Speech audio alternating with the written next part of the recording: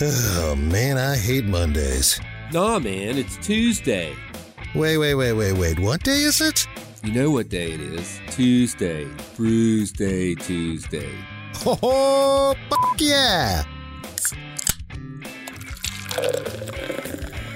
It's time for Bruise Day Tuesday, brought to you by the Cellar and Six Pack Store. Here's Drez and Big Nate.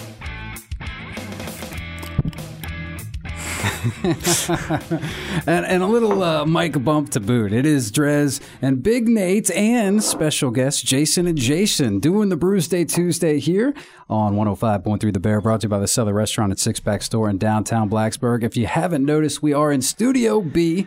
That's why it might sound a little different and look a little different if you're on the Facebook or the YouTube, because we need the more mics, so we got to go in the talk studio. I feel like sitting in this studio just feels so much more formal. Like I feel like I'm a kid, like using my dad's guitar when I'm not supposed to. I don't know. It's just weird stepping in here. It's because if we mess something up and not leave it as is, then Rick will not be happy the next morning. That's true. So listen to Rick Watson's there you go. Big sports talk and hear him bitch about us leaving the Bear banner up or something. But in the meantime, we do have Jason and Jason of JH Bards right here in Fairlawn. I mean, what was it?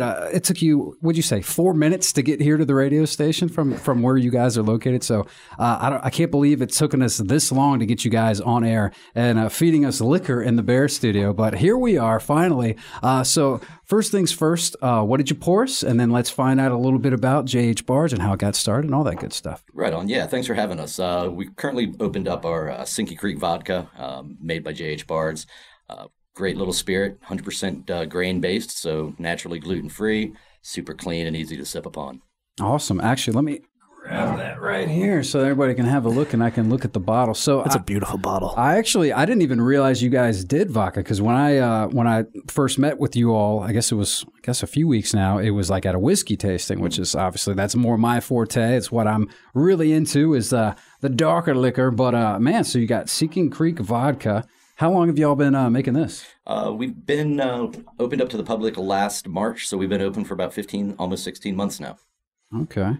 And it's distilled in Virginia. Absolutely. Is it at the Fairlawn location or where are you all actually doing all the magic? The magic happens about an hour south with a distillery partner that we have, and we bring it up here to our Fairlawn location, and that's where we finish all of our rectifying of the barrels as well as all the labeling, bottling, and distribution out of. Okay, cool. So I know, and I'm staring at the whiskey bottles over there. I know that's what's to come. But he's just eyeballing. Was it always both, or I mean, what was when you first wanted to get into it? What was the first baby, and then have you just started to branch and get more and more? I guess different spirits. Chicken or the egg? Yeah, right. We started out with four main spirits. We did our vodka, and then we had our bourbon, our rye, and our maple whiskey.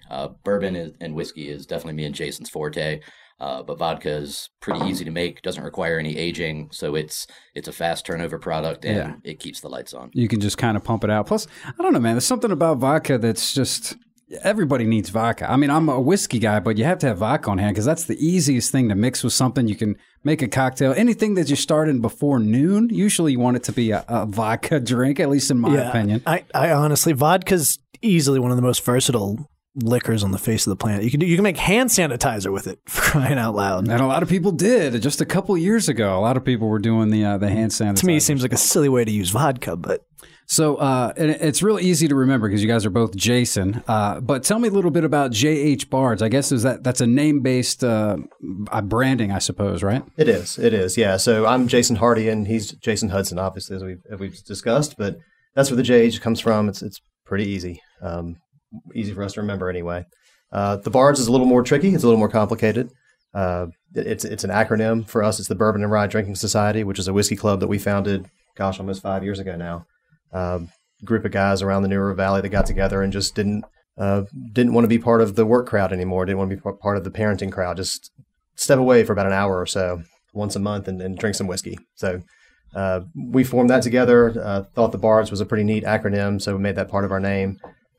It also kind of harkens back to medieval times when a bard moved from town to town and brought news from different places and created a real sense of community that way. It's also great because when you think of all of the iconic best, whiskeys or brands. It's usually just like a name like that, you know? So I think that works. Yeah. It's very fitting. That was a conversation we were having, off air the other day, kind of in preparation for this. And I chuckled as we were sitting here because Jason was kind enough to hand me a little information. And when I was reading the story about the name, I was like, oh, it seems so obvious now. Like, it's perfect. Thank you. Absolutely. Kudos on that A lot one. of work went into that one. A lot of work. A lot of whiskey infused work. Now, and as for the logo, I see it's just sort of like nice and mountainous. I'm guessing that's just right here at home, looking at the Blue Ridge, which is also nice as well. And and it says right there, established 2020, which is quite a crazy year to establish anything. I mean, how difficult was that to get this up and running when, obviously that was one of the wildest years in recent record? Yeah, we've been having a conversation for quite a long time prior to actually getting this off the ground. And once COVID really set in and looked like it was going to stick around for a while, we kind of figured, what better time to open a whiskey bar, open a whiskey distillery. So we jumped ahead, really advanced our plans very quickly, got things off the ground. If nothing else, we figured it would be a great time to open with fewer eyes on us, so all the mistakes that we made wouldn't quite be as public. But it wouldn't go back on that decision at all. It was a great time to open. People, I think, were looking forward to something new, something to get out of the house and do. We were able to sell curbside, cocktails to go. All that was part of COVID and some executive orders from the governor. So all that helped us really get started and get off the ground. That was kind of my thinking, like early on at the onset is yes, this time sucks. We're kind of going through hell right now, going through it. But if you strategize properly, there's an easy way to kind of come out on top and come out ahead. Now, if that hadn't happened, do you guys think that still would be where you're at now? I think that's hard to say. I think with things being more open now than they were a year or 2 years ago, we would probably be in existence, but I don't know that we would have the foundation underneath us that we do now. I think we can thank a lot of that to having time to work. Both of us had full-time jobs at the time, so it gave us a little more time to step away from that and put everything together and kind of finalize everything. All right, that's cool. And actually, I wanted to get to that because obviously this is, a new baby, a new adventure for you all. It just started in the last couple of years. So you mentioned full-time jobs. Obviously, this wasn't, you just kind of jumped into this, I'd imagine. What was y'all's day job, or maybe even still? Is this now your full-time gig, or y'all still double dipping? This is my full-time gig. I did 32 years in the restaurant business, and obviously when COVID went down, restaurant business kind of went with it for a little while. It's a good time to switch it up. Yeah, and it kind of worked out well because I possess a distillery manufacturer license. I'm not able to work in restaurants on a legal basis. So it was kind of a perfect timing to jump out of the restaurant business and hop into something that I've wanted to do for a very long time. Is that a payola thing or? No, it's an old Prohibition era tied house law. There's currently a bill in the state government right now looking to repeal that, but I'm pretty happy not to go back into restaurants, let's be honest. Yeah, I wasn't looking out for your restaurant gig. It seemed strange to me. Yeah, it's just an old Prohibition era laws. Okay, and what about you? We had to change his whole sleep schedule when we first started off. He was used to staying up until 4 a.m. and not as productive the next morning. Switching it up, yeah, definitely.